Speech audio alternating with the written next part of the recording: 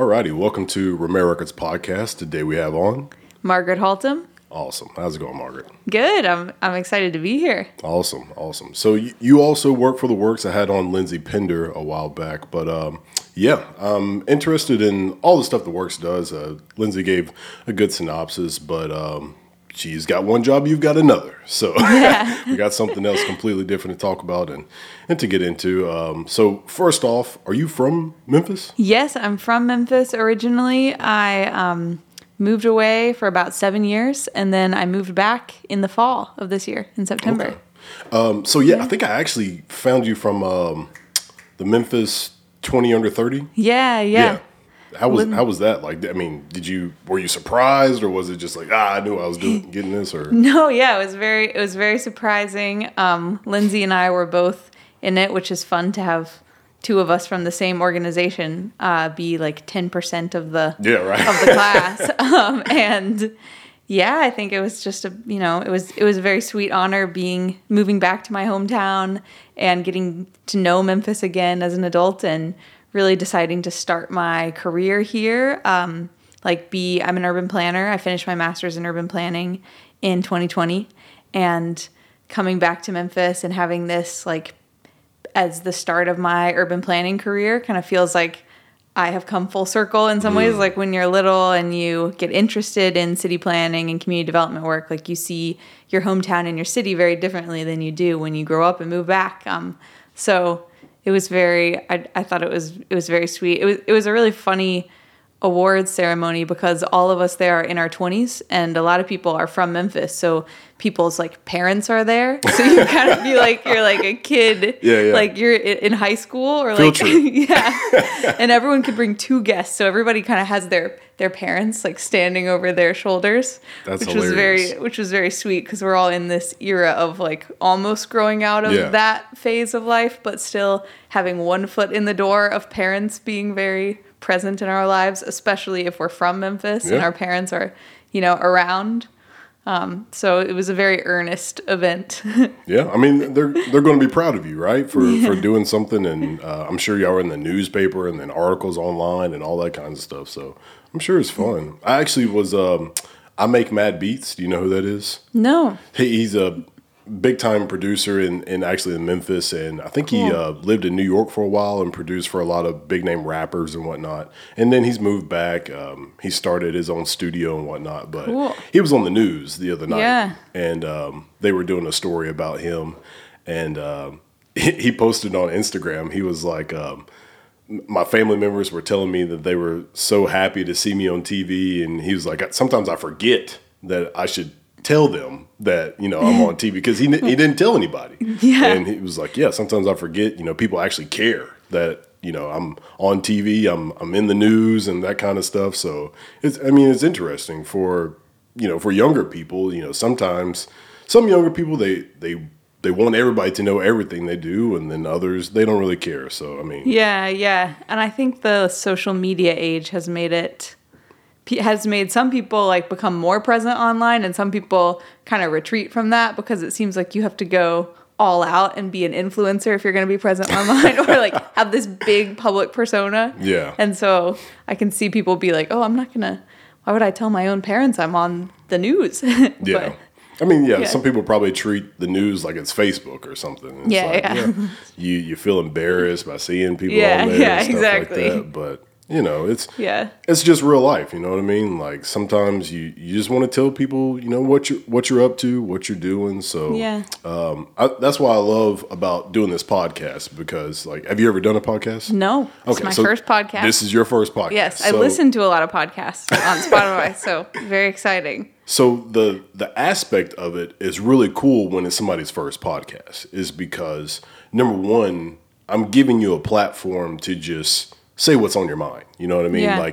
And it's long form. And also none of this is scripted. I have no idea what I'm saying right now. I don't know what I'm going to ask you or what we're going to talk about. But the idea of it is for you to just explain what you do and, where you've been, how you came up, and in a long form that is able for you to, I guess, display your thoughts, and you don't feel I guess, pressured, to say certain things Yeah. and to represent a certain way or something like that. So Yeah. that's what I like about it. Yeah, like I don't have to be here to give my quick elevator pitch about something and try to sell something. Yeah, exactly. Ugh. Trying to sell something. Like a lot of times people get on podcasts and they're on there to sell something and they just try to make everything about that thing. But, I've had people ask me to come on the podcast just to talk about something that they're doing. And I'm like, hey, look, this is not a commercial. This is a podcast that, this is just me wanting to get to know people. So if you want to come on and you're interesting, yes, sure. Like we'll talk. But if you just want to just blab about, look at me and this is what I'm doing, like that's different because I'm here to educate, the people who are listening. I'm not just here to just for you to, talk about whatever you want to talk about. So that's Cool. I don't know. It's a touchy subject for some people because I don't know. They feel like certain platforms should be used for that, but yeah, this ain't the one. Yeah. But anyway, so let's get to you and like what you do for The Works. Yeah. Well, I'm an urban planner by training, as I mentioned, and my work at The Works is specifically on the emergency rent assistance program. So I work on a team of 4 tenants' rights lawyers, and I am kind of the person who's between the tenants who are facing eviction and applying to the program, who's between the attorneys who try to get representation for tenants in court, and then between the government side of the program. So the people who support the emergency rent assistance program, the grantees, and I can talk more about, where these federal funds come from and what the emergency rent assistance program is. But my role, I'm the director of emergency rent assistance and housing policy at The Works. So I'm kind of the liaison between the lawyers, the government, tenants, different nonprofit partners that we've worked with on the program. And it's a really fun role because there's no, every day is super different. I sometimes am talking to landlords that are sharing their perspective with me and sometimes shout at me and sometimes, and sometimes talk to tenants who also shout at me. But also get to talk to people who get rent relief because of this program, get representation for their eviction case because of this program. And so I talk to people who've also had their lives changed and have this be a really uplifting experience. And so it's kind of fun to be that person who goes between. So sometimes I'm with the lawyers. I go to general sessions, to the courthouse sometimes. Sometimes I am more so meeting with these data engineers who have helped us make some really cool court data tools that I can talk about. Sometimes I'm on a Zoom with local politicians, or we had the Deputy Secretary of the Treasury come to Memphis, and so I got to meet him at the law school with all these partners in one big room. So I get to kind of have a foot in different doors of local government and community service partners and tenants and people who apply for assistance. So, all right. So let's break all that down that you just said. Yeah. First of all, I'm sure you've been really busy as of lately because of COVID and tenants and stuff like that.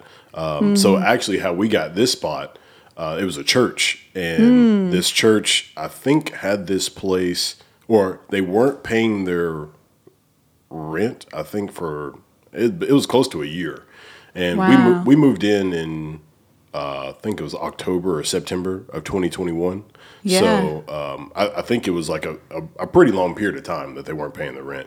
But because of all the COVID laws and stuff Yeah. like that, they couldn't just kick them out, So they ended up having to go to court, and they actually ended up not even showing up to the court thing and all that kind of stuff. But anyways, I'm sure you've had Wow. to deal with stuff kind of like that. Yeah, totally. So they were tenants and they got evicted. Yeah, because And- they weren't paying the rent for a long period of time. Yeah. And are you a tenant too? Yeah, You used now to have we are. Yeah, the same owner that was previously. Okay. Yeah. Yeah. That's interesting that they even were able to be evicted. It must have been around March of of 20, or it must have been around this time last year that the property turned over, or no? It was when we had moved in. They kicked them out, let us move in I think it was September. Of this this past September. Yeah. Okay, got it. Yeah. So that makes sense, because what I was thinking in the COVID timeline is locally we had an eviction moratorium until March of 2021. And so I was thinking, okay, if they had an eviction, it would have to be after March. So you had to become a tenant here pretty recently. Yeah. And so we were actually the first part of the country that was where the eviction moratorium was declared unconstitutional. And that was March of this past, so like a year ago now. And it was because of this group of West Tennessee landlord attorneys that banded together, and they got, they took the case to the Tennessee Supreme Court and got the eviction moratorium declared unconstitutional for West Tennessee. So this was this time last year. But before then, eviction cases were very backlogged in Shelby County, and people were protected under the CDC moratorium. And then pre-CDC moratorium, there was the federal moratorium. So we went through kind of different eras of national moratoria. And then we also went through different eras of federal assistance funding. So like at the start of COVID, there was the CARES Act, which was like the first round of federal assistance funding for people, for community partners, for local government to be able to access emergency funds, basically. So we started with CARES funding, and that's where the nonprofit where I work first got involved. Okay. And then post-CARES funding, we had the emergency rent assistance, and I can talk more about what that means, but another round of federal funding. And then immediately after the first ERA, emergency rent assistance, we had the American Rescue Plan, ARPA. So we've gone through like these different eras of federal stimulus that have had very different local responses and very different programs that build off of them. And so it was really that first funding, the CARES Act funding, where the nonprofit where I work first got involved in eviction prevention work. And since we were involved from that start, now we were able to be involved with the emergency rent assistance planning here in Memphis and Shelby County. And now we have a role as Memphis and Shelby County have received American Rescue Plan funds and more ERA funds. So that's kind of my long just ramble of where it started. So, I mean, I know you said, so what did you go to school for? You said you For urban planning. I got my master's in urban planning. And I actually graduated in the middle of COVID, May 2020. So how much of this, like the stuff that you're currently doing, did you have, I guess, prior knowledge of by doing your schooling and everything? Yeah, that's a good question. I mean, urban planning is a very amorphous field. Like some people do more urban design focused degrees. So like some people know of urban planners as working with architects and urban designers. And some urban planners do more housing policy or community development work. Like maybe they work at a community development corporation, maybe they work in local government, maybe they have more of a foot in the policy side of the world. I went to a design school. I went to Harvard's Graduate School of Design, which is in an architecture school. Okay. And so actually it was much more, it had a strong design focus. Like I took studio classes where we had to make a lot of maps, and we had to design, we had to do some 3D like renderings of buildings and that kind of stuff. But I also was really focused on housing and neighborhood development during my master in urban planning. And so I took a lot more of the like community development history, affordable housing, like how does affordable housing finance and development work? What are different forms of local government, like funding for, TIFs, like tax increment financing, and what does local government and urban planning kind of look like together? So I think that was a big part of my urban planning education. But so my two focuses were housing and neighborhood development and urban design. So I also really loved learning how to do mapping, and I really loved like the more studio aspect. Like I worked with a community partner in studio, and in studio it's more like creative problem solving. And my studio project was actually with a team of middle school kids looking at how their public middle school was designed like proposing. They were like proposing how it could be better designed and what they would propose to the local city council and what their vision would be for the school. So I really love that kind of like hands-on community design work, which is very different from doing like federal, at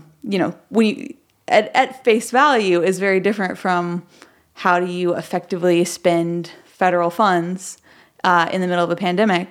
But I think my interest has always been more in like what is the role of community partnerships in shaping these kind of programs?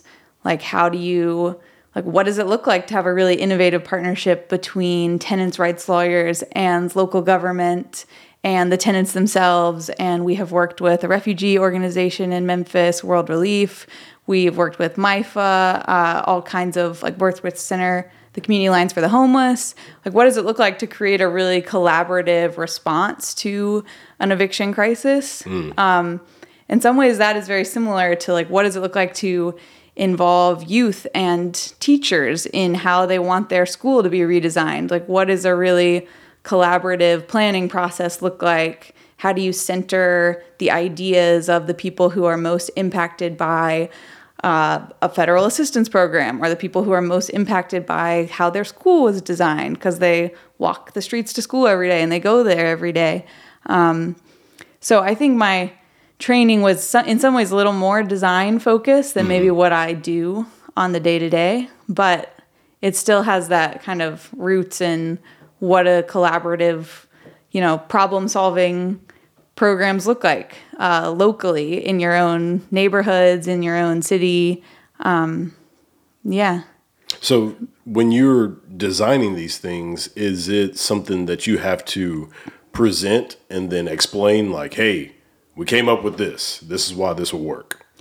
Yeah, that's a good question. I think with the emergency rent assistance program, when we were designing this program, there were a lot of partners at the table.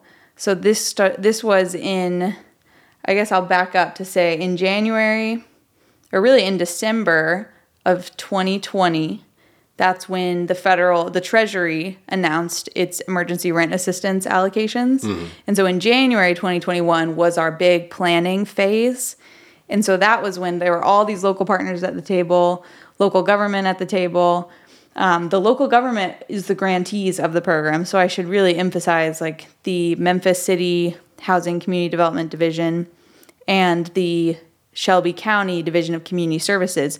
Those are the grantees who these treasury funds flow into the states and flow in. Well, really, they directly come to to the city of Memphis and to Shelby County government. Okay. And so in January, we were really invited to be at the table and be a really big part of the planning process as community partners. And Paul Young and Dorcas Young Griffin are the local leaders that really invited our nonprofit to the table alongside MIFA, World Relief, other Memphis organizations. What is MIFA? MIFA is the Memphis Interfaith Association, or is it Metropolitan Interfaith Association? It's either Memphis or Metropolitan, but they do a range of services for people facing homelessness, such as like they do a rapid rehousing program where if you are homeless and you have children, you can get placed in housing and they pay future rent for the next 3 months.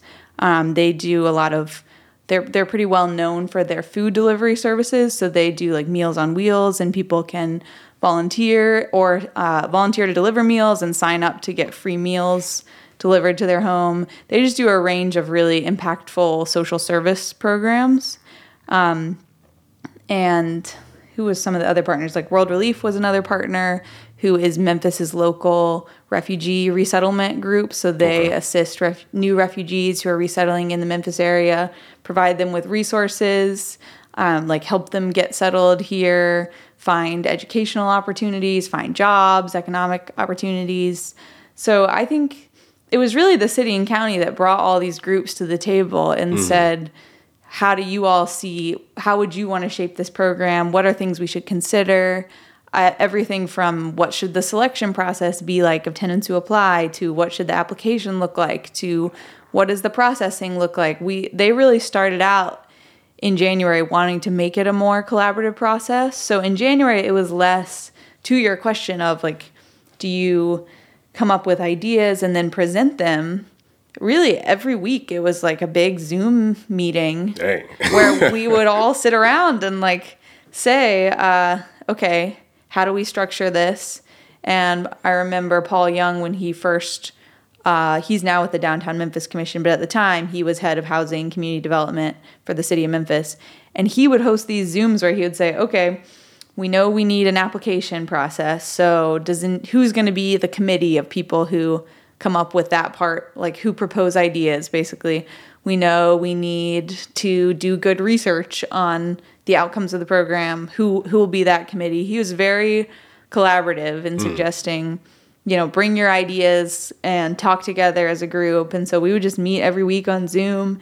Then we started meeting much more than every week because then it was like all hands on deck planning the program. But it was really, there was a lot of just early brainstorming, and the city and county are the ultimate decision makers of the program. Like they're the ones who would say, okay, we've heard you all brainstorm. We've heard what potential ideas are. This is what we're going to do as the grantees.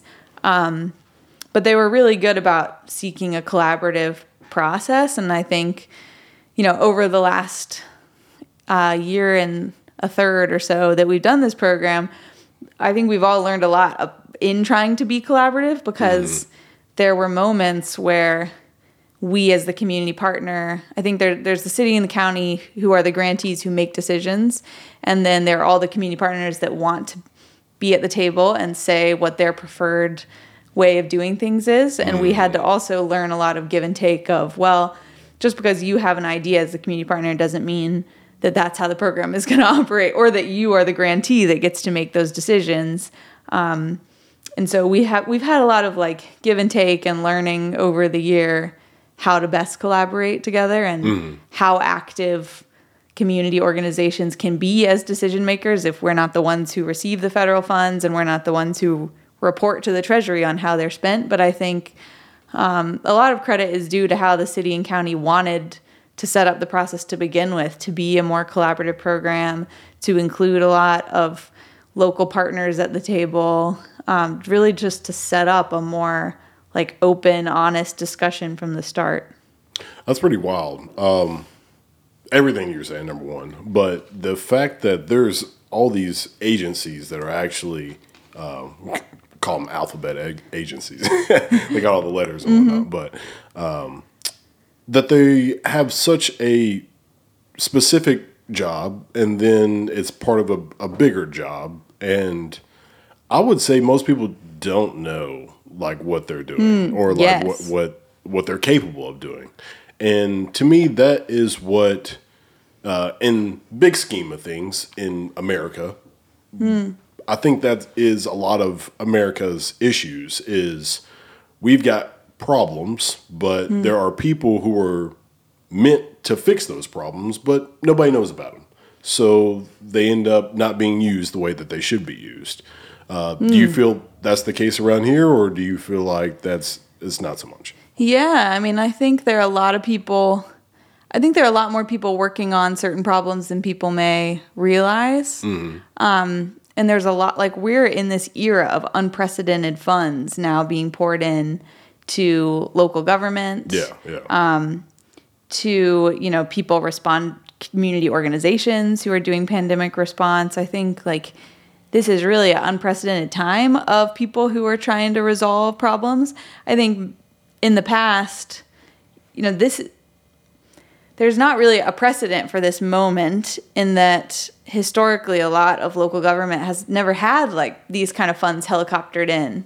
So people had a lot of ideas for what it could look like, what would be the dream scenario if suddenly you got all these funds, and typically you're trying to like compete for all these funds, and suddenly these funds are really helicoptered in on city government. Is it usually like a lump sum?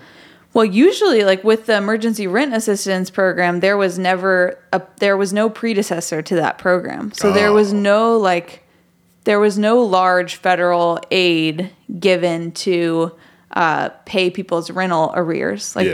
If you think of comparable programs, you may think of like housing vouchers, but housing vouchers don't pay your arrears. They pay, the way they work is they pay up to 30% of your rent. On 30% of your income can go towards your rent, and they pay that to your landlord. So they work very differently than like emergency rent, which is just how much do you owe your landlord? We will pay that to your landlord, and we can pay some future rent for you. And so there was no program really like that pre-COVID. Yeah. And I think they're, in a lot of ways, like these ARPA, the American Rescue Plan funds, were totally new programs dropped on local government. And while local government had infrastructure for some programs, such as community development block grants and other, programs that have existed for a while, there was no real infrastructure for the kind of funds being dropped on local government. And a lot of local government really struggled to get the funds out the door as a consequence.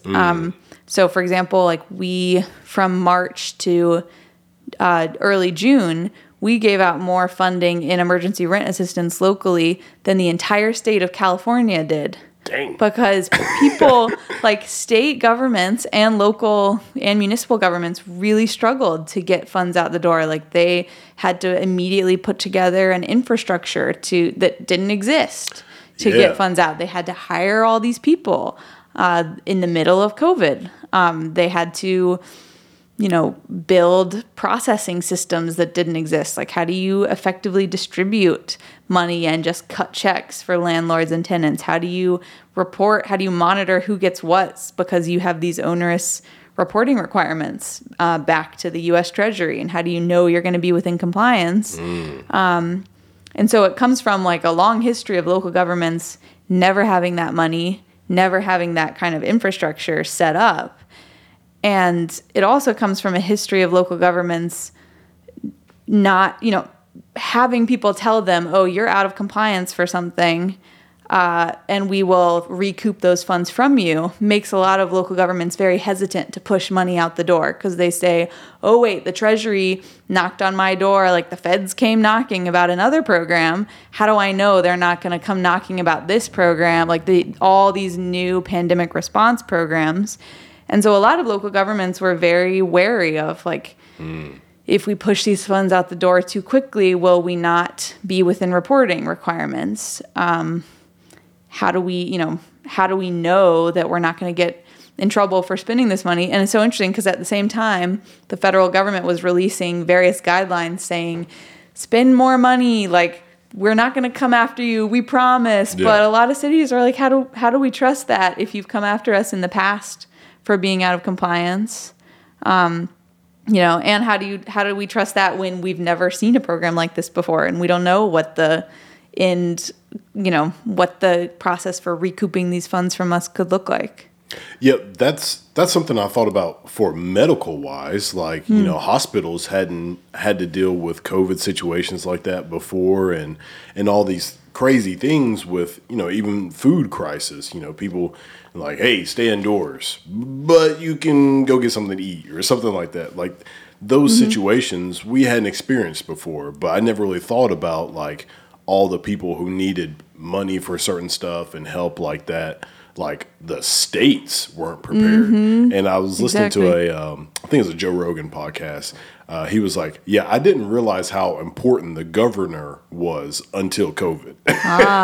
Because it was like then, like that's when they actually showed their power and what they're actually capable of, because governors were either shutting everything down or in the case of like Florida, they were opening everything up when it didn't matter what the other governors were doing. It was like it was almost like the president didn't matter and the governors were truly running the US. Yeah, suddenly like state government was a really big thing. Yeah. And they would determine, cities themselves, local governments also would determine who was gonna, like what their local mandates are, mask mandates, how people can fly in, what the quarantine requirements are. It's all like you actually start to see the kind of authority people have. And I think in some ways, there were some agencies that didn't have the authority until suddenly COVID, because there were so many new federal funding programs rolled out that suddenly gave them a lot more power that they hadn't had before,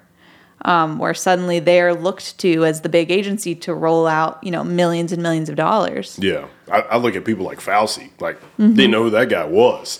Yeah. Until COVID. Now he's like the end all be all of like, hey, what do we do? Yeah. So exactly. I'm sure there were tons of different agencies out there and companies who were like, oh, now we're important. Y'all didn't want to pay attention to us now, but now that you need help, now we're important. Yeah, but, suddenly we have relevance. Yeah. Yeah. I mean, it's unfortunate it's like that, but, like they say, you don't truly learn a good lesson until something bad happens, and then, then you're like, oh, that's why we do this, and that's why we do that. So, yeah, I mean, I'm sure it happened all over the place. Do you feel like Memphis was able to handle the situation fairly well, or? Yeah, I mean, we have been viewed, there have been many case studies on how we set up our emergency rent assistance program.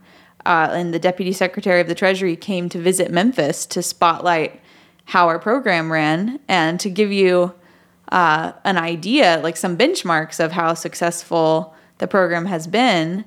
As I mentioned, like the state of California spending, we spent more than the whole state of California had spent by May. But that's the case of a lot of local governments. And in fact, many local governments and state governments have had their ERA funds revoked because they didn't spend enough of them, whereas we keep getting more and more ERA funds. And now in total, we have $138 million to spend in emergency rent assistance funds. Dang. So our first allocation was $30 million, and we spent all of that, and we've spent over $50 million now. And so if you think about that, so we started out with $30 million, we spent over $50 million because we got a second ERA allocation where people were like, wow, we're going to get now $60 million. Then we got ARPA American Rescue Plan funds. And now we start getting these ERA reallocations from states. Like, for example, the state of Georgia has really struggled to get funds out the door.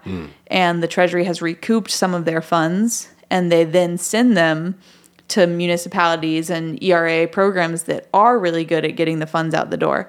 So it's kind of because we built an early infrastructure, we have now been able to get over $130 million of funding that gets channeled to Memphis because we were really quick to build something from the start. And places that really struggled to get effective programs up and running, unfortunately, get punished for that. And it's, it's sad because the state of Georgia also, people need rent assistance there. And so the fact that their program couldn't get up and running fast enough shouldn't ultimately punish tenants and landlords there.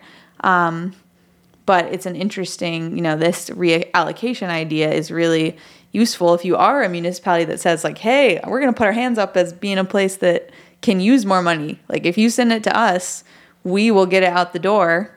And we have assisted over 15,000 households in Memphis and Shelby County through it, gotten over 50 million.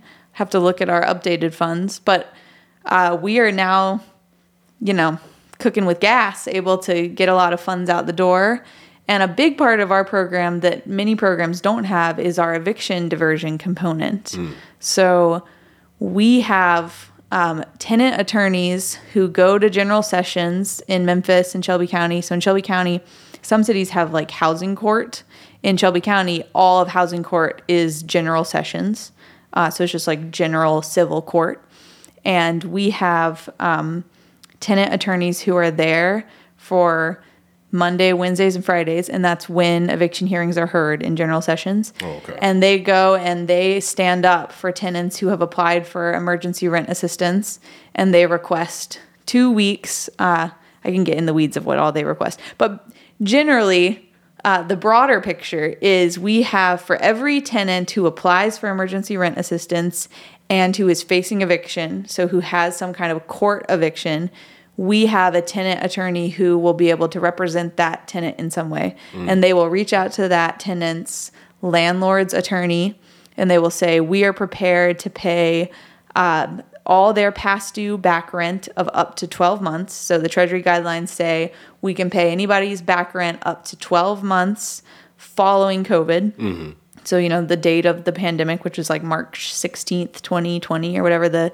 national date is, we can pay 12 months of past due rent and 1 month of future assistance. And so our tenant attorneys will reach out to those landlord attorneys and say, we are prepared to make a payment and here's how much we will pay. In return, we ask the landlord to agree to certain tenant protections. So the landlord agrees that they are going to first drop the case against the tenant. So they're going to drop that eviction filing or eviction judgment. Second, they agree they'll let the tenant stay in the property for 45 days without filing a new eviction. And they can only file a new eviction after those 45 days if the tenant gets behind on their rent again. They agree to waive any late fees and legal fees the tenant has previously owed them. So they bring their balance to zero. What else? They agree to negotiate a new lease with the tenant if the tenant, makes their payments following the assistance provided. So we have a really robust tenant protection side of the program, and it's unique how it's been integrated with local courts, because many ERA programs they may want to add tenant protections, such as they say, okay, if a landlord agrees to accept money, the way the program works is we offer to pay the landlord first what the tenant owes.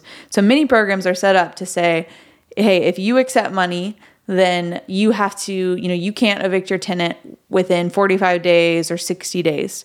But it's very rare that programs are so integrated with the court system, that have full-time ERA, emergency rent assistance, attorneys who are representing tenants, who are at the courthouse, who are actually reaching out to that landlord attorney and saying, do you agree to drop the eviction, judgment against the tenant, or drop the eviction filing against the tenant? A lot of programs are set up to say, do you agree to these protections? But they don't actually work directly with landlord attorneys like our program does. So it's pretty innovative how we have tenant attorneys who are talking directly with landlord attorneys. And then the other thing that has made our program, one of the biggest reasons our program has been able to get money out the door, is we do this thing called bulk settlements, where we settle many cases at once. So one of our biggest bulk settlements covered about 1,000 tenants. And sometimes they're smaller. Sometimes they cover 5 or 6. But they can cover, more often they cover 30 to 40 or as many as 1,000. Okay. And the way it works is we work specifically with landlord attorneys throughout Memphis who represent a lot of properties. So in Memphis, there are really 5 or 6 landlord attorneys who are going to be representing the vast majority of cases here. And we have relationships with all of them. And we are able to say to them, here are your clients. For example, one of the landlord attorneys we work the most closely with, we know all of his clients. And we then say, okay, here are all the tenants who are behind for your clients. Will you accept assistance for all of these tenants at once? And we give him one payment. And then he goes and disperses that payment to his different clients. So we say, okay, you're the landlord attorney who represents the majority of cases in Shelby County. Here are all of, under your clients that are all these properties across Memphis, here are all of their tenants who have applied for assistance. Will you accept one payment? Will you accept a payment at once? And that lets us give, millions and millions more quickly, because we can process one payment instead of jumping through hoops and trying to process one payment per person. That's a very extensive process. That's pretty wild. I get in the weeds of it really quickly, but it's pretty, it's pretty straightforward. That it's just if you think about the way landlords are set up and property management companies are set up, they're more often more of the tenants you meet will be under one larger management company, and there's one person who needs that rent payment. It's less often smaller landlords. And so that lets us assist a lot more people at once by building those kind of relationships with the landlord attorney who's representing that big property management group. So do you feel like that process has been streamlined, or does it need some help? Does it need to be broken down even more? Yeah, well, a big way that it's been streamlined is through these court data tools that we have built over the past year. Okay. So is that just sheer new technology, or is that just somebody thought of a new way? Yeah, it's kind of new. Somebody thought of a new way. Okay. And it's also like having the right heads in the room. So we have a couple of data engineers who we work really closely with. And one of them in his day job actually does the data work behind that runs Eviction Lab. So Eviction Lab is kind of like this national resource for what eviction filings look like locally. You can, like on Eviction Lab, you can look at a map of the U.S. and you can click on a county and you can see what the eviction filing trends have been over the last months. Dang. It's really, it's really cool. And we are really lucky to have somebody who in their day job does amazing eviction data work and really knows the ins and out of public court data. And he's then a freelancer with us, not in his day job.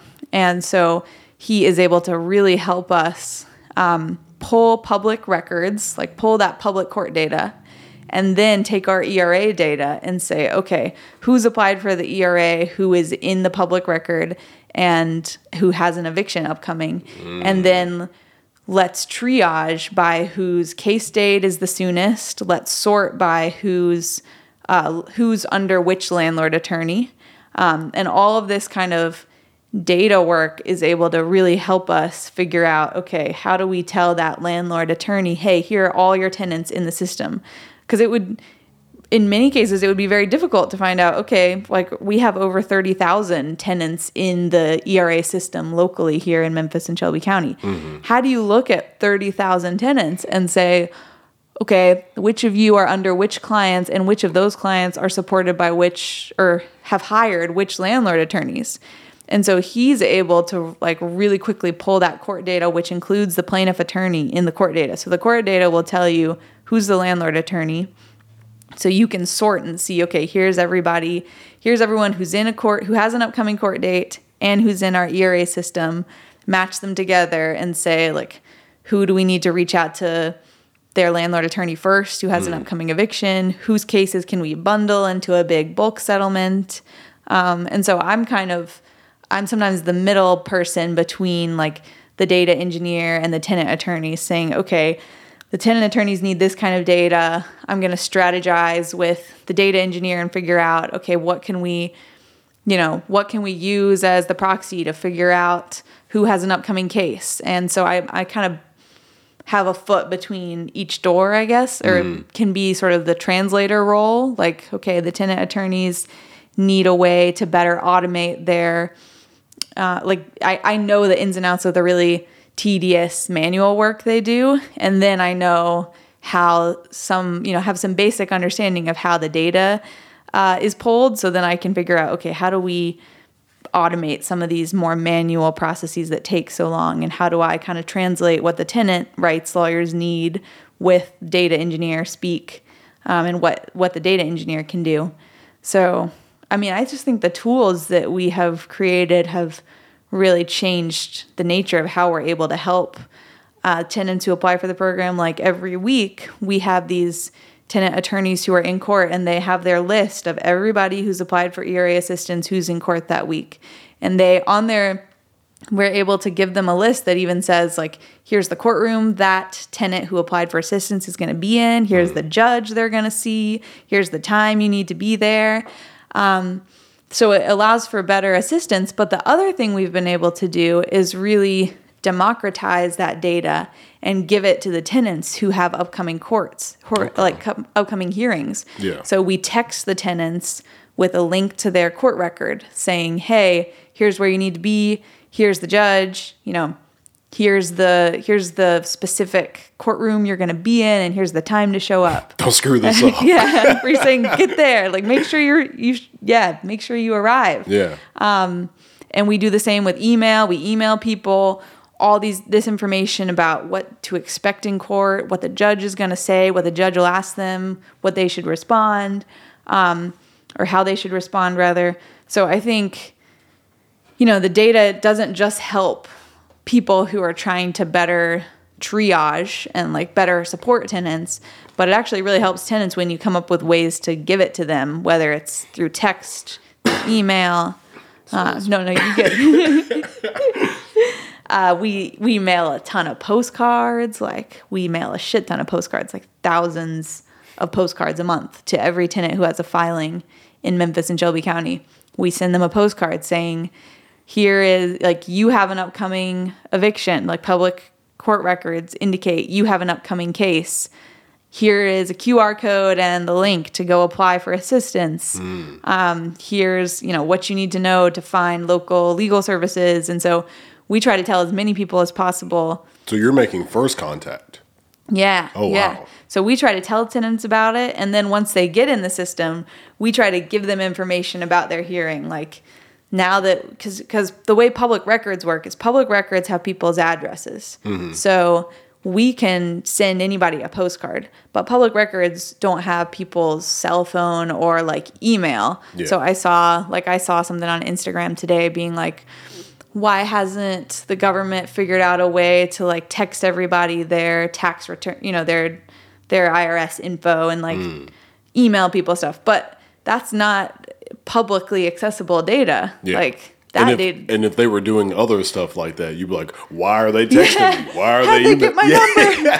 Who gave that out? Yeah. What company sold that to them? Because, so everything is, we have to start by mailing people. Yeah. So we start with postcards, but then once people apply to the program, if they're one of those 30,000 people in the local, in the program system, then we have their numbers, we have their emails. We can start saying, hey, public records show you have a case. Here's a link to your record. We're going to personally, hound you all the time with information about your upcoming case. So it really lets us like have that kind of two-way street with the tenant and say, here's everything you need to know. So all of that seems like something that it should be, I guess put up to a situation to where you kind of have to think about, where are we at and what do we do next? Like all these things are working fine, but like what's next for the future and contact people like you were talking about, like the text message, emails. They didn't have that, 40 years ago. Like people weren't emailing and texting people all the time. So, the advancements have probably been drastic over, I would say, a short period of time. How are you able to handle that? Like, do you have to just figure out like what's the new thing that we're able to do? I mean, do you have to just be like, all right, we can do this, so let's roll this out? Yeah, I mean, I think the main thing we have to do is break down silos between all these different industries that know different tech innovations going on or know other ways of doing things, because it's really hard to, if you are the local government trying to figure out how to send tenants information about their upcoming court case, it's not that common that you have people on your team who can run a script with that connects to a texting platform that will text all those tenants that will also pull data in from public records. Like oftentimes those people are at tech companies, or maybe they're pulling the data for Eviction Lab, or, they are not as often in local government. Yeah. Which is I think really sad. Like I wish more people, working at big tech companies is so appealing to people. Like go to Twitter and Facebook and, all these companies that'll pay people a lot more. You'll have super flexible hours. Yeah. But if we could break down the silos, like the kind of ideas that occur in those companies with the needs of local government, with the needs of community development corporations and on-the-ground partners, I mean, I think we can untap a totally new level of problem solving. And like one example of that in our work has been this partnership we've had with this group called U.S. Digital Response, which is an organization that was founded during COVID, and it was founded by these tech leaders who wanted to basically, who had time and money and skills and wanted to provide their skills for free to different government providers and different community service groups that were responding to crisis. And so we got paired with a couple of these leaders at U.S. Digital Response who were able to introduce us to these tools we didn't even know existed.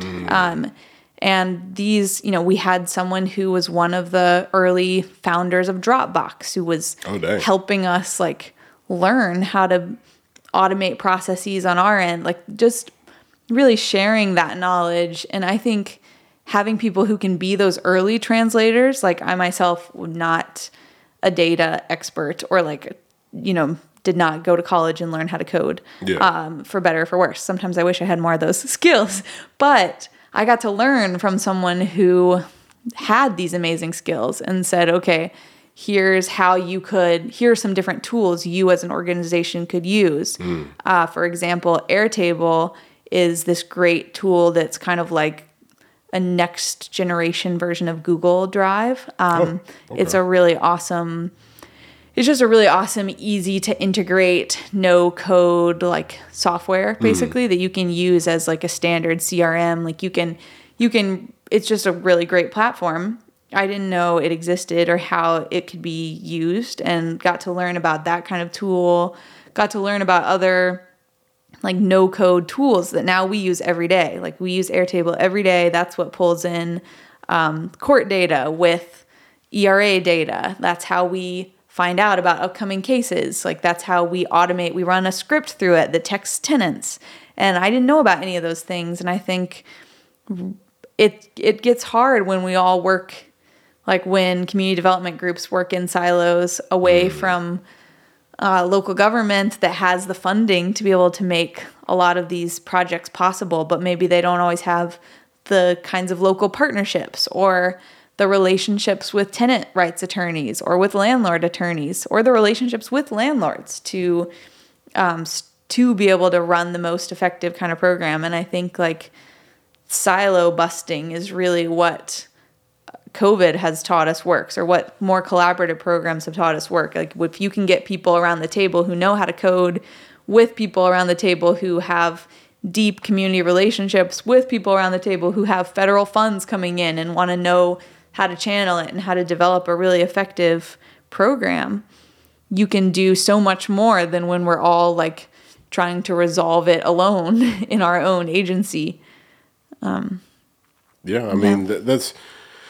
the problem with, I would say, organizations like yours is that you usually don't know what's out there. You're just kind of grabbing at straws, trying to like, oh, that's a thing. Like, oh, we can do that. And so I don't know. It's pretty interesting hearing that, you're discovering these things and you're finding these things out, because that's really what, any kind of assistance or government assistance type programs, that's what they need, is for these outside companies to give them a helping hand and not, hog all the good people who have all the skills that they need.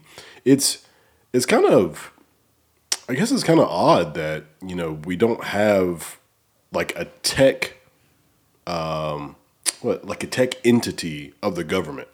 Yeah. I guess some people would be like, oh no, we got a tech entity of the government. Yeah. But that would be helpful. Yeah, the government has like a U.S. Digital Services Department or some kind of... News to me. There are some groups like that, but they aren't like, they don't operate like a major tech company does, where they provide like case management software to different government programs, or they don't, they're pretty I truly don't know what, they don't compete. Like these big tech companies really run, like they are the people that run a lot of government programs, and a lot of government programs all contract with some major tech companies that set up the program and that really shape how the application process looks, how eligibility requirements look, how a program gets implemented. I think these big tech companies have a much bigger role than a lot of people realize. So on the ERA, there are like 5 major emergency rent assistance softwares that have come up, and they receive personally and channel millions of dollars in ERA assistance.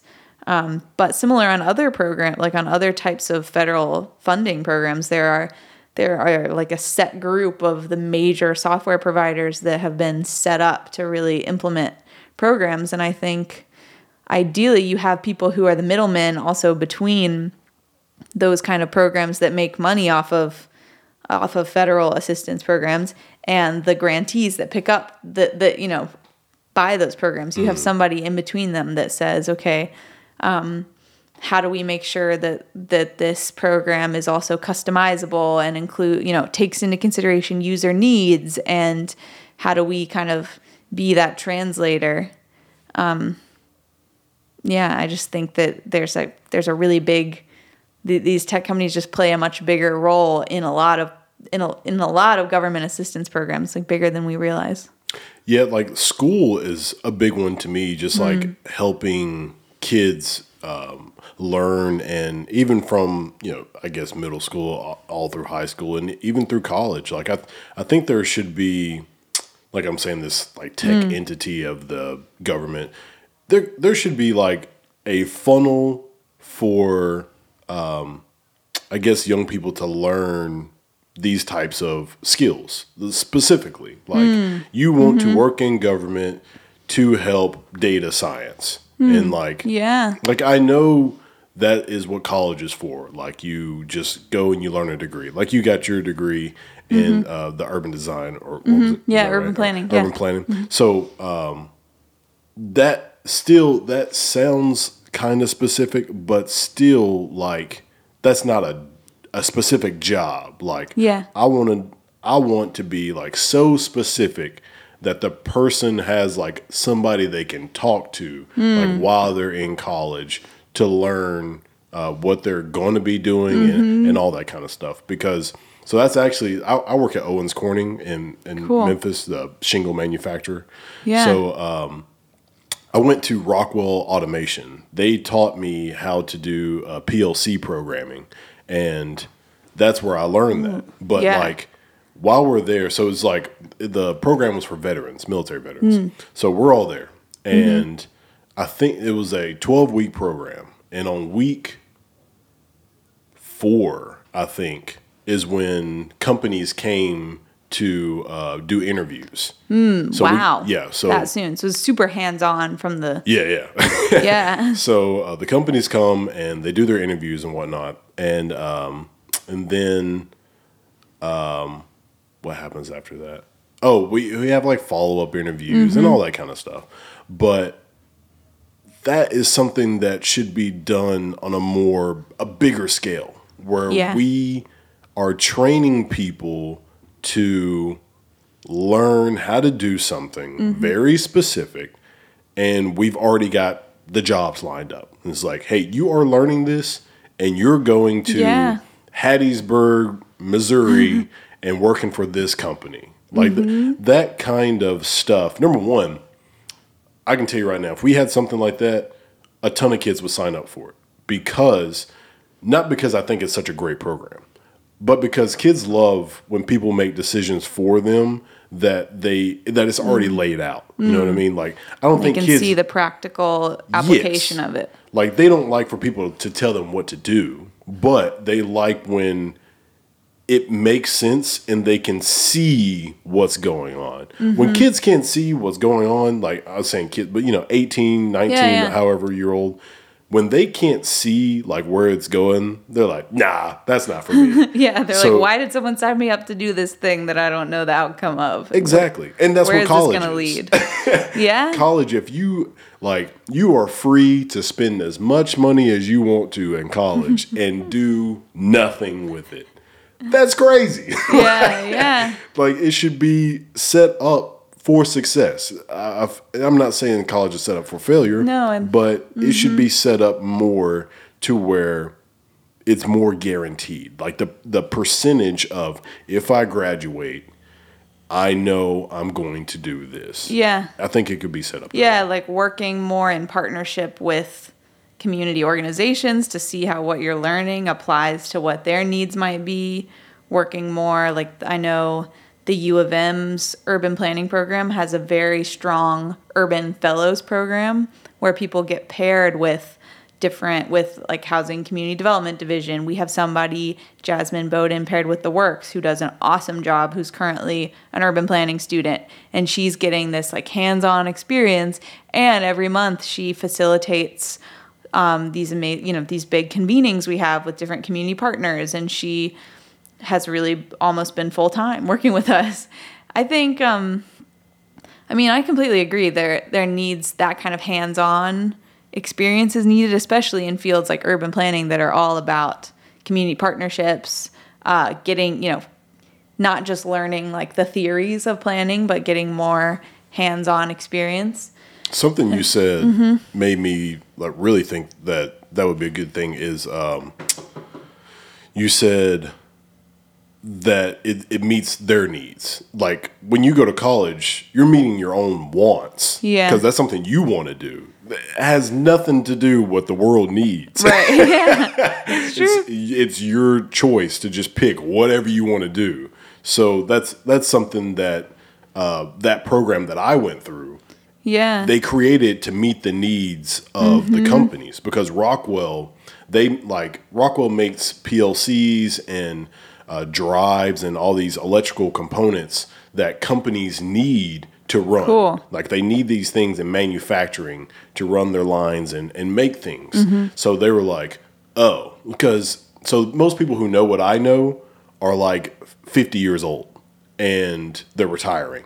They've been doing it for 30, 40 years. They're all engineers and they're now retiring. Yeah. So Rockwell was like, oh crap.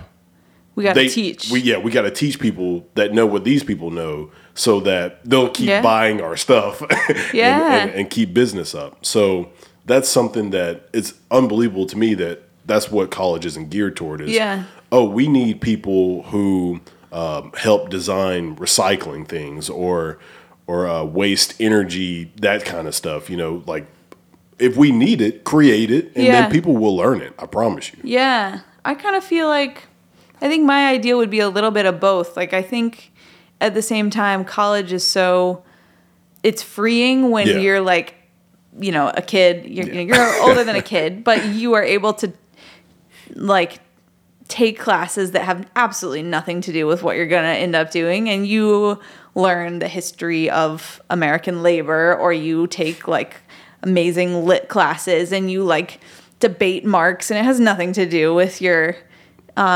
day-to-day work. And I think ideally for me, there would be some balance where like you do have time to like debate Marxist theory and be like a protesting college student, not to say that in like a pejorative way or like that experience doesn't matter. But like, I think those are also like amazing cornerstones of youth, like learning, taking your first like political and social theory courses and like taking totally irrelevant literature classes that teach you, that just like teach you things or expose you to different ways of thought. Like, I think those are super valuable. And at the same time, I totally agree that though, like, my undergraduate degree was called political and social thought. So maybe I'm personally implicated in this conversation, but I'm totally biased. But I also like loved taking totally pointless classes. And at the same time, I got out the end of it and I was like, oh, nobody told me that this would have no real world application and nobody is interested in hearing my, Marxist theories that I have. I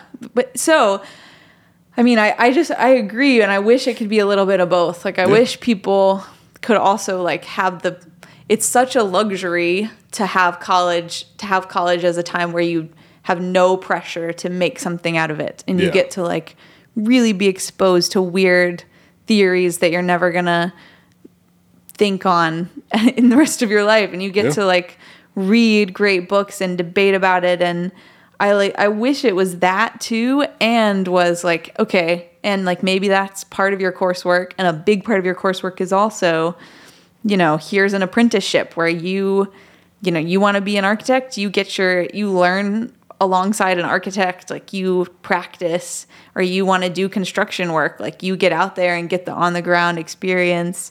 You want to do like more, data for good projects. You're actually paired with the local government or with, a community partner that would benefit enormously from, basic coding that a college freshman could bring them also. Like, I think ideally it could be a little bit of both, so that you don't lose like the luxurious world of liberal arts education. Yeah. But that's not it, That's not the focus. And I think people who are working in the field make the best instructors or facilitators. Absolutely. Because if you're a teacher and a professor, no offense to any of them, but you're stuck in a classroom. Absolutely. You're not out in the real world doing these things. But the people who are the ones who are actually going through these day-to-day experiences, and they know what needs to get done or what isn't being done and how to fix those problems. Yes, absolutely. My most formative class I ever took that has shaped my career was in college. I took a class that was really based in a local housing development, and it was a housing development in Charlottesville that was a Section 8 development. So it was one of those 1970s developments that's very low income. And it was undergoing this huge redevelopment process. And it was very contentious because this had been an area that, I went to the University of Virginia for undergrad, and all around that housing development, student housing had made rents skyrocket. And a lot of people were concerned about displacement and didn't trust students and were like, why are UVA students involved at all? And for me, it was the best class I ever took because I got to every week be in a housing development. I went to the community center of this housing development every week. And the point of our class was to meet with this team of resident youth leaders who were all paid for their time. It was like their first jobs. A lot of them were in high school, or they were like late middle school, mostly high school. And they were hired to contribute to what they wanted the redesign of their housing to look like. And so we had one of the property managers who worked at the development every day was also there, working with the kids, teaching us alongside our urban planning professor. We had somebody who's this amazing community design architect, Liz Ogbu, who was also there alongside my urban planning professor, Barbara Brown Wilson. They were, she was there as the more hands-on, experienced, pracademic, and then we also had the actual community partner. I like that too. We had the community partner who worked in the housing development, and then the kids were the main teachers. They lived in the development. A lot of them, were born and raised there and lived there their whole lives and would have very firm opinions on what the redesign process should look like, what the redevelopment should look like, what they wanted to communicate to the property management group. And it was for me, it was the best class I ever took because it was, what does it really mean to learn not just from people in the field, like an experienced architect and an experienced urban planner, but what does it also mean to learn from residents of housing developments who can also be your teachers? What does it mean to learn from youth who can also teach you a lot about what you don't know about the world? And to be able to take that class, that class definitely shaped my career, especially because of its practical application, way more than my social theory class ended up, shaping my career. And I just loved it. And I, maintained those relationships with some of those youth leaders still. I stayed working in the housing development the next year through the end of my college. After I took that class in junior year and stayed working the housing development senior year. Traveled with the youth leaders on a trip to DC. Just stayed, we still Facebook message each other now years later. And I think that I totally wish there were more opportunities for people in college to get those kind of on the ground experiences, learn from community partners, a range of community partners, because I think it just shapes how you see your skills applying in the real world. Is it possible to take other cities and take what they're doing and model it, or is that too much of a hassle because of every city's different? You really can't just take what's Los Angeles doing? All right, cool, we'll just do the same thing. No, that's a great question because that really gets at also what is the point of studying other cities instead of just learning what works in your own city. Absolutely, you can learn what works in other cities. And I think, probably, just one thing I want to emphasize about that is it really helps to look at cities that are kind of counterparts to your city instead of like, what's working in Nashville? We're in the same state. Nashville's a big city. Memphis is a big city. Let's study what works in Nashville and try it in Memphis. Nashville is so different from Memphis. Like, Nashville has property prices nothing like Memphis. Like, people, I see people who are like Swedish influencers who move to Nashville. Not that they should, they should be moving to Memphis, of course. No knock on Memphis, but we're just very different cities. Yeah. But if you think about cities that are similar to Memphis in terms of like high vacancy rates, like Memphis has, urban sprawl, like Memphis has, a lot of properties that have been in the county land bank, like Memphis has. I could get in the weeds of that, what that is, but you could think of comparable cities being like Detroit, St. Louis, New Orleans. Like what has worked in those cities, as opposed to like what works in Nashville, what works in New York. Like that, New York is not really a city that will have like similar planning agendas to Memphis. Like they have their own urban planning in New York is like truly its own thing. But a Boston and a Memphis like are going to be totally different. At the same time, I think there are a lot of really interesting like historical planning precedents. Like Boston is really the hub of a lot of the early affordable housing movements in the U.S. And like some of the oldest community development corporations in the U.S. are in Boston and started in Boston in the post-urban renewal era. And so we can really learn a lot about that, even though we're different in Memphis, because our CDC started later in the 90s. And so, it's a very different kind of community development history.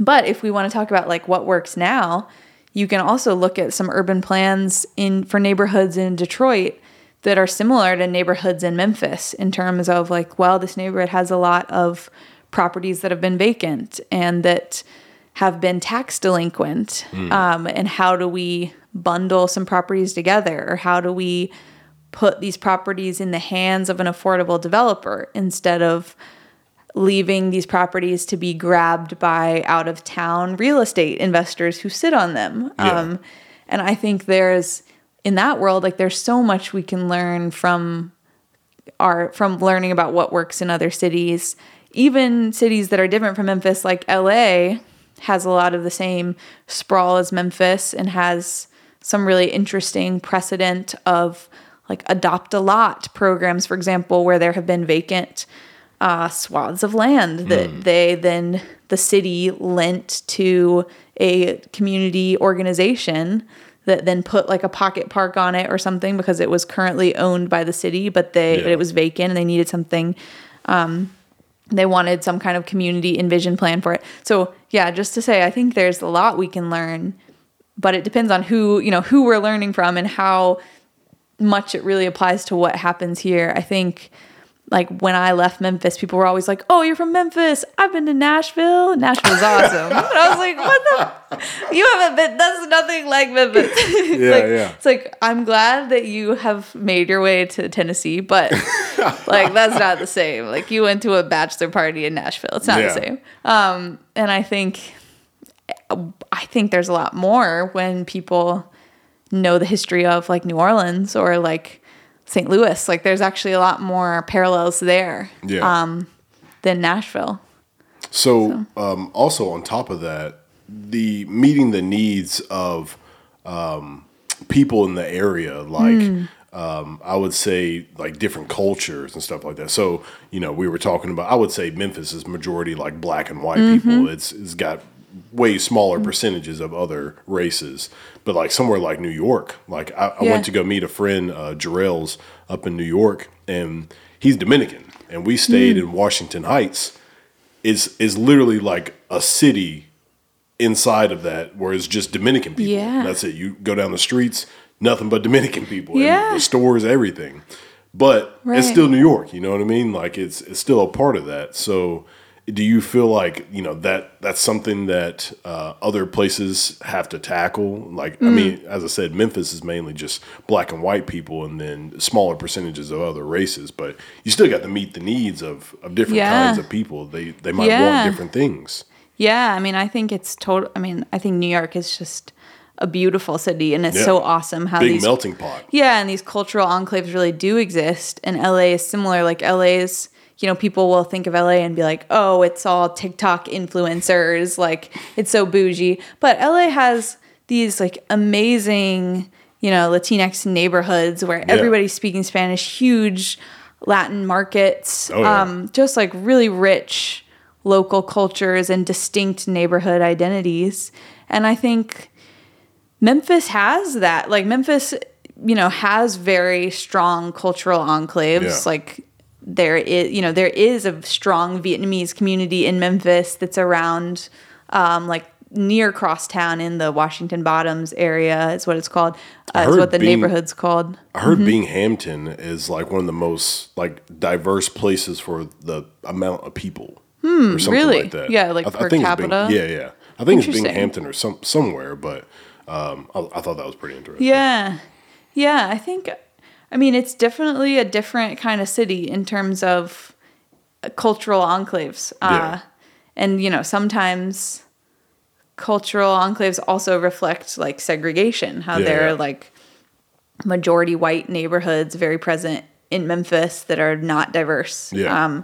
And I think there's like strong lines in Memphis that are the result of redlining, where you can see historically how a specific neighborhood has been disinvested, and now like it continues to be low income today. It was, targeted, or like neighborhoods that were targeted for predatory lending in the 2008 crisis, that are majority black neighborhoods that were racially targeted and discriminated against for predatory lending. And you can see how they remain poor today, and like the income of that, or the outcomes of that. So I think, for better or for worse, like there's definitely neighborhoods that have kept that really strong cultural identity, but it is super different than in New York and in like a city where there's the density of neighborhoods where everyone's speaking Spanish and everybody like can walk down the street and go in shops that are Dominican shops, and like Hasidic Jewish communities in Brooklyn where it's a very dense, like close community. It's not it's not anything you see in Memphis or you see in St. Louis, or it's very, very different. Absolutely. And I mean it's inevitable, in bigger cities you've got the more cultural places, and you can see, like, to me it's all about how people like to live. Like when you're in certain areas, people want to live a certain way. Like I'll talk to one of my friends and they'll be like, oh man, I got to live in the city, I got to be with the hustle and bustle and stuff like that. And then there's other people who are like, no, I want to live in the country, I want to live where I can barely see my neighbors and that kind of stuff. Yeah. So meeting those needs of certain people, you might be working with people with their housing, and they'd be like, well, I actually like this area. It's like, hey, we're trying to help you, get a place here. I'm like, I don't even like that place. I don't want, I have real preferences. Yeah, I think totally. Like, I think people have very real and different preferences. And then I also think it's also how the places were designed that sometimes reflect the kind of life or like the kind of neighborhoods that can be there. So like Memphis in the 80s and 90s kept sprawling. And that was really Memphis's plan, was to, you start at the river and then you sprawl eastward for forever. And there's a result of that. Like some people do enjoy living in more spread out, or like living far out east and having a lot of land. But it also meant that there was a disinvestment in Memphis's core neighborhoods. And there were a lot of vacant properties, and the city kept on like reaching out instead of investing in. And so then you see, maybe you also know a lot of people who are like I know a lot of people I work with said a happy hour where people were like, I would never want to live in New York. I love having my own car. I love driving around. Like I have so much space here. So I think people do develop real preferences, but also the way the city is designed force you. Like if you didn't want to drive around everywhere and you didn't want so much space, like if you're a Memphian, you don't have another choice other than to leave. Yeah. Because there's not good, there's not public transit that will support that. Or I've been hearing a lot about that. I follow Zoe Duran. I don't know if you know who she is, but me and her were talking about like all the different things that we could do for like food and like community gardens and all that kind of stuff. And she's been posting a lot about that. And I've seen somebody else post about how we don't have like good, I guess it's like bus systems or no train systems to just get around. And like in New York, that's what you got. Rarely do people have a car, have a license. And they're either using Uber or they're on the train or they're on the bus. Like they've got a mass transit. But around here, maybe it's because it is, more spread out. Or I guess like in the Bartlett, Cordova area like we are right now. But, in downtown Memphis, it would be like, hey, I don't want to ride the scooter. I want to get on a bus or, have a train take me where I want to go. Yeah, my roommate bird scootered all the way back from downtown. We live in Midtown, like by the zoo. Okay. She bird scootered, for like an hour from like, all the way downtown to where we live because there were no Ubers and there was no way to, there's no bus. There's no, but I think I know that MATA, like Memphis's Area Transit Authority, has also had to implement a lot of vans instead of buses that like are trying to reach because the city is so sprawled out and massive. Like they realized that they could actually try to reach more people if they have vans going around instead of buses that cost a lot more to operate. And I think it's really a reflection of the sprawl that makes it really hard to plan better transit systems. And then it's like also a chicken and egg or a circular, because we didn't have those better transit systems to begin with.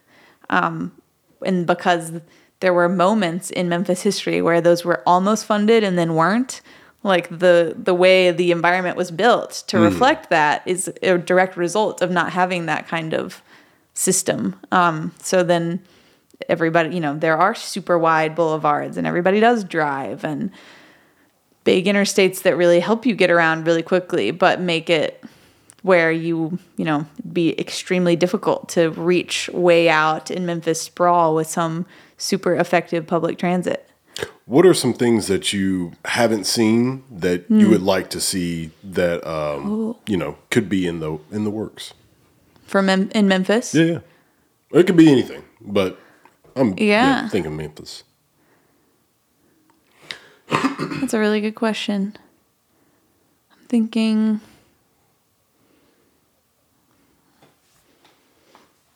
just thinking through like things I've seen because I'm so used to telling people like, here are awesome things happening in Memphis. You should check them out. Not used to being like, here are awesome things happening elsewhere. I wish we were doing that. But I mean, I'm thinking of examples. Of course, public transit, like we had moments to have really effective public transit in Memphis. And we invested in like the tourist trolleys, which people, are like cute, but are not actually helping people get to work not an effective form of public transit. I mean, I think we could absolutely have more effective public transit. I think like, what I love about New York is also how there's so much like street life and vibrant life. And like in some cities, like you go to Austin and people are like barbecuing on their front lawn. And like in New Orleans, people are like, it's such a like outdoor lively city. Yeah. I think we could have more of that. Like I know we've gotten some like a lot of new bike lanes have been built. We could have more like people out on the street, but some of the low density and the sprawl makes it like a little harder to have these corridors where everybody's out like hanging out. But you think of Memphis, like Memphis has a feel, like this community feel that would make you think like, oh yeah, come to Memphis. People are barbecuing on their front porch. Like you can come over, but it's not really like that in the way other cities might be. I mean, just like you can't walk around, I would love if I could walk to a restaurant or like walk to get coffee and it's really challenging too. Yeah.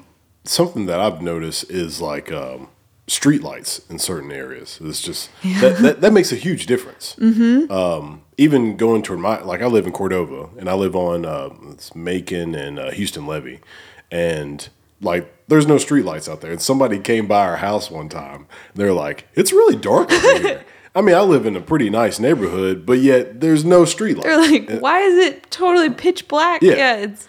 And that can be great for light pollution, but because now you can see the stars and all that kind of stuff. It's great. Don't get me wrong. But that's the type of stuff, small things like that. Just having lit areas, that's what gives it that life, just you feel like, oh, this area is fun. I can see.